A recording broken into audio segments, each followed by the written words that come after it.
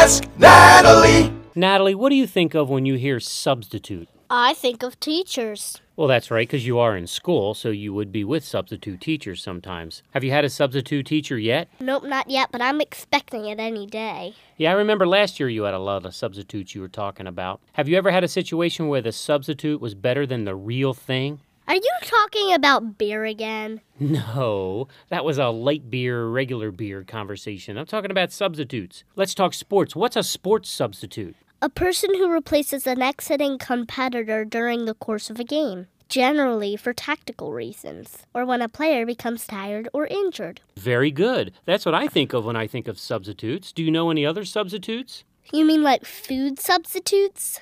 Yeah, like that. Like, for example, an egg substitute. Are you talking about those egg beater things? Yeah, but I normally substitute an egg with sausage. Highly interchangeable. Yeah, I agree. Okay, let's play a game. I'm going to say something, and you say something that you think substitutes with it. You ready? Ready. A paintbrush.